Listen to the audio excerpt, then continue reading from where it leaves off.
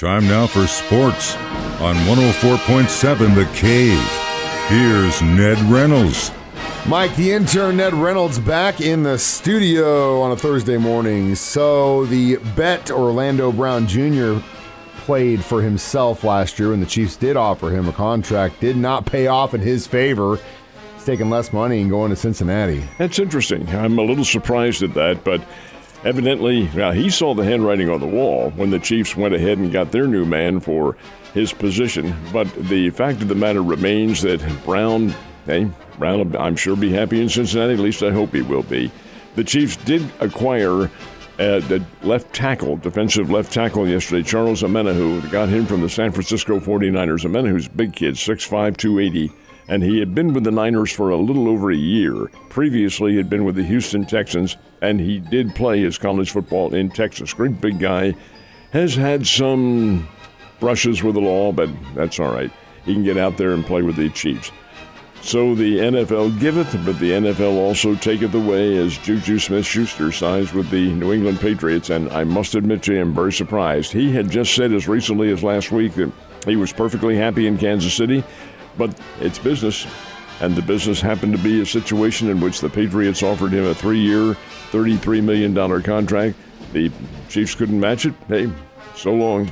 Makes me think that they're looking at a couple other free agency wide receivers. Or some talent in college. Yeah, and I mean, there's a couple holes now we definitely got to fill, especially with losing Colin Saunders to New Orleans.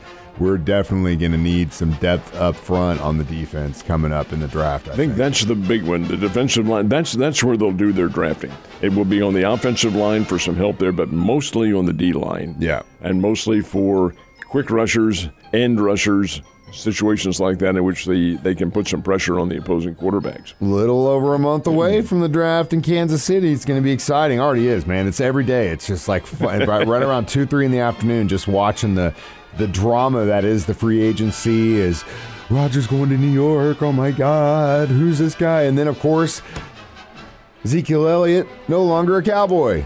7 years with the Dallas Cowboys and one of the better players ever produced in the Show Me State. And Ezekiel Elliott is now a free agent. It's a business. They have to understand that, and I think they do understand that. Many of the players do. There is no loyalty anymore because of free agency and because of the shifting tides of the National Football League. It's all based on money, and the Dallas Cowboys did not. Well, first of all, it's a big help for them on their salary cap, and they had some salary cap issues. Jerry Jones said he's expendable, he being Zeke. Zeke didn't have a great year last year. He's been in 7 years. He's taken a lot of hits. Gosh, I remember fully well when he played at John Burroughs up in St. Louis and played Logan Rogersville for the state championship, and he took a beating in that game, although he did run nonetheless.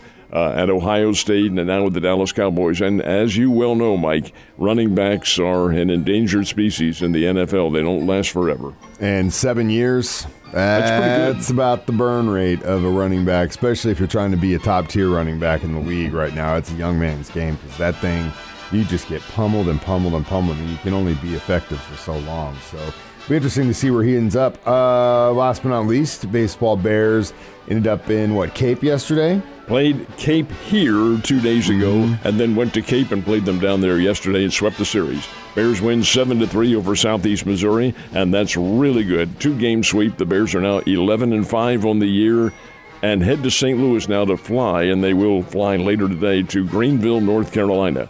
And that, Mike, the fact that they won these 2 games against Southeast Missouri is very big because it gives them some momentum going into play against one of the best teams in America. East Carolina University is the number 10 ranked team in the nation, and this is with the group that includes the biggies, the Arkansas of the world, the Vanderbilts, and people like that. East Carolina is very, very, very good. This will be a tough 3-game series for the Bears, but they do go in riding the crest of a 3-game winning streak, and that'll help.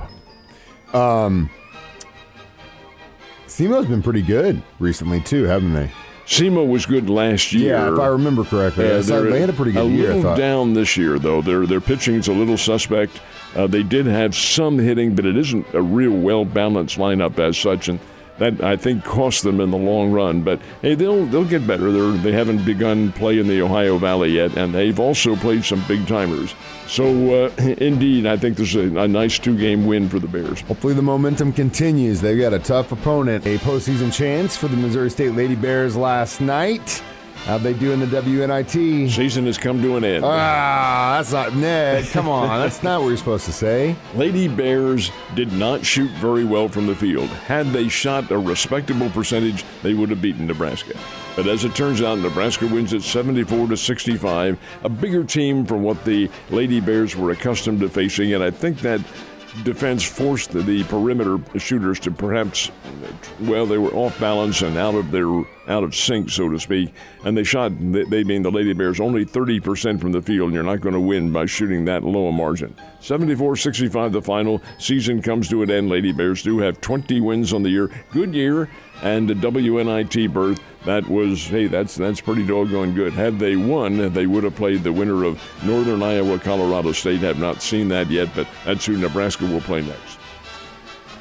How did Team USA make it out in the round yesterday? By the skin of their teeth? The hair on their chinny chin.